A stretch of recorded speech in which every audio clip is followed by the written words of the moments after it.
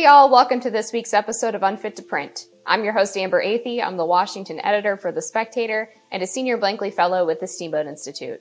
Before we get started, please subscribe to the podcast on YouTube, Rumble, Spotify, and Apple Podcasts. And if you'd like to become a premium subscriber, head on over to amberathey.supercast.com.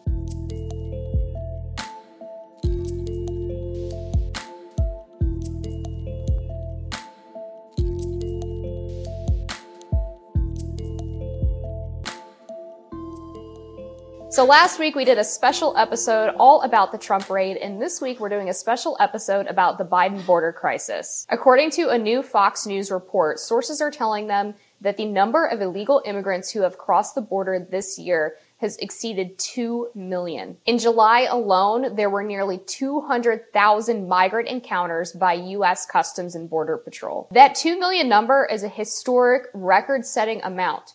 Last year, under the Biden administration, there were 1.7 million illegal immigrants coming across the southern border, and the year prior to that, there were 1.2 million. Since March of last year, the number of migrants coming across the border each month has not dipped below 150,000. For comparison's sake, during the Trump administration, the record high number of migrants that crossed the border in any given month was just over 100,000. A Washington Post op-ed from Henry Olsen from earlier in the week really elucidates the problem by breaking down the data. Henry Olsen points out that about half of the 2 million migrants who have crossed the border so far this year would be immediately deported under the Trump-era restriction of Title 42, which says that immigrants can be immediately deported if they pose a risk to public health. However, the other half have been processed under what's known as Title 8, which is the U.S. policy that allows migrants to claim asylum so that they can stay in the country. According to the Bipartisan Policy Center,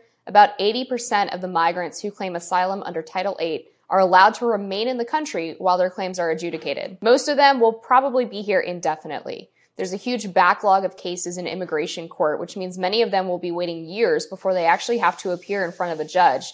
Not to mention that previous statistics tell us that most of these migrants don't show up for their court hearings at all, fearing deportation. Instead, they remain in the country for the foreseeable future, living illegally, not paying taxes, and taking up U.S. resources, not to mention threatening public safety. This is the policy that former President Donald Trump referred to as catch and release.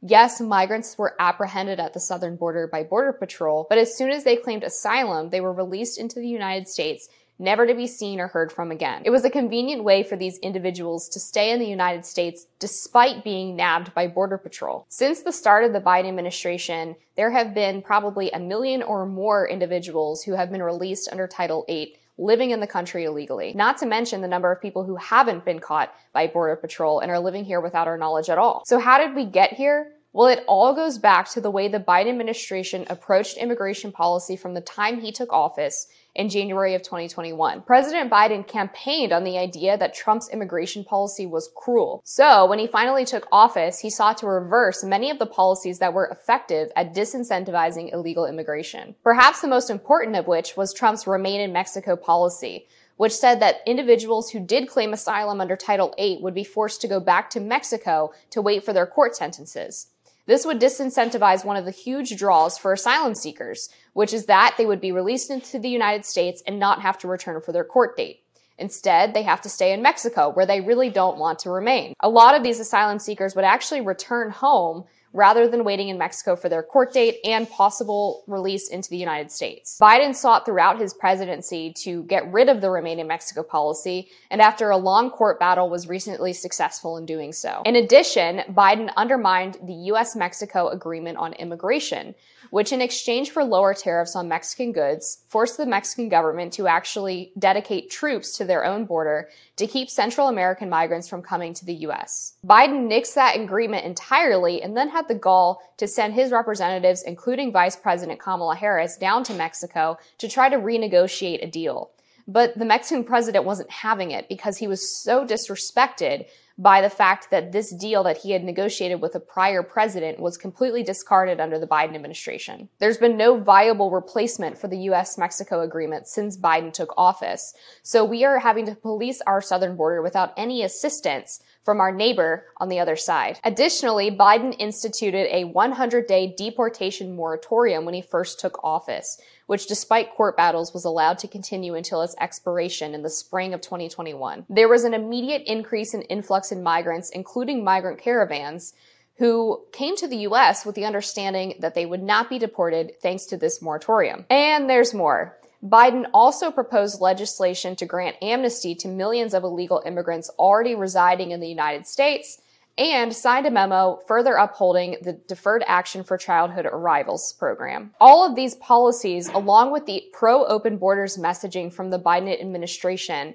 told illegal immigrants that now was the time to come to the United States because they wouldn't be criminally punished for doing so. Tack that on to the way Biden has destroyed morale among border agents, and you have yourselves a crisis. Back when thousands of Haitians showed up to the southern border in Texas, the Biden administration focused on a photograph that was seized by left-wing activists to suggest that Border Patrol agents were whipping the migrants. It turned out that actually the Border Patrol agents who were on horseback at the time were merely using the reins of the horse to try to corral illegal migrants coming across the border. However, Biden still put his finger on the scale of justice, insisting that these border agents were going to pay the price for what they had done. And sure enough, a Border Patrol investigation a year later found that even though these agents had not whipped any of the migrants, they still had used, quote, excessive force and had to be punished for doing so. One of the pieces of evidence for this so-called excessive force was that one of the agents rode his horse a little too close to one of the children who was coming across the border with his father. It's pretty hard to believe that Biden's declaration that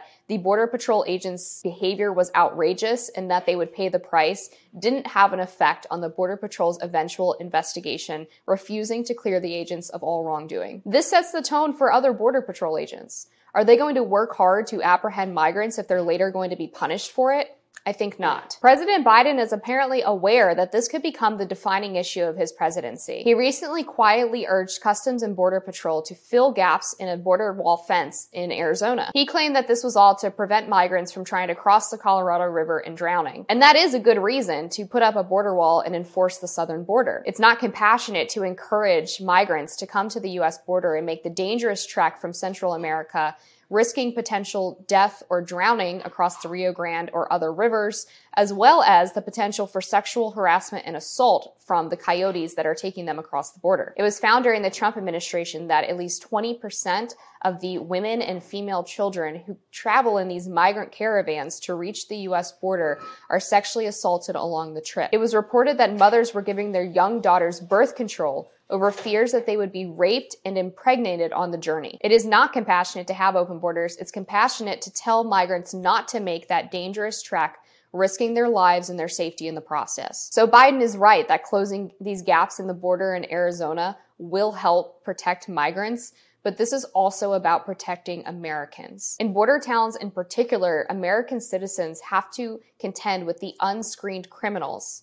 Reporting from Fox's Bill Malugin found that there have been at least a dozen known terrorists who have made their way across the border in recent months. In addition to their safety, American citizens have to worry about the financial implications of mass illegal immigration, both through the form of job loss as well as a drain on U.S. government resources that taxpayers pay into. Not to mention the basic fact that a country can't call itself sovereign if it can't enforce and control its borders. It is one of the main responsibilities of any country's government to ultimately decide who gets to migrate and live there. Barring decisive action from the Biden administration, local politicians are doing their best to stem the flow of millions of illegal immigrants over the past year. Arizona Governor Doug Ducey recently announced that he was going to use empty shipping containers as a de facto border wall in his state. These empty shipping containers supposedly weigh thousands of pounds, yet earlier this week, 2 of them had been toppled over. A local reporter said that contractors told her this was due to strong monsoon winds. It's unlikely this was a weather event. Clearly, we struck a nerve.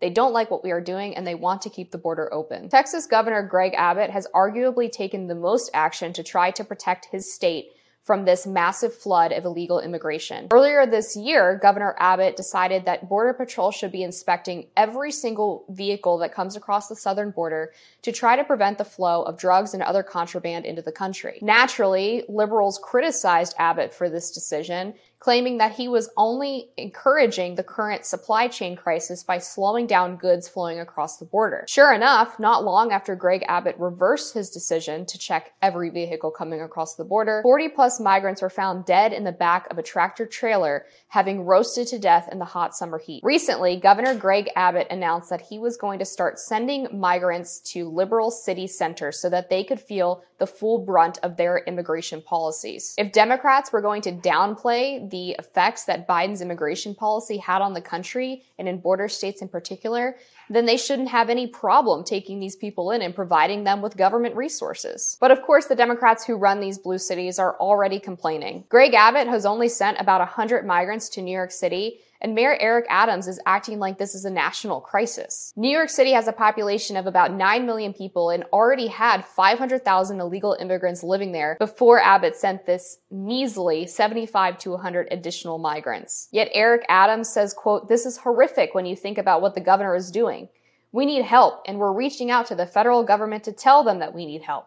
We're going to get through this." If about 100 illegal immigrants in New York City is a crisis that needs federal government assistance, then what's the situation in Texas and Arizona? Greg Abbott has brilliantly exposed the Democratic hypocrisy, and sooner or later they are going to have to acknowledge that this border crisis is not going away. The question, though, is what is the Biden administration willing to do about it?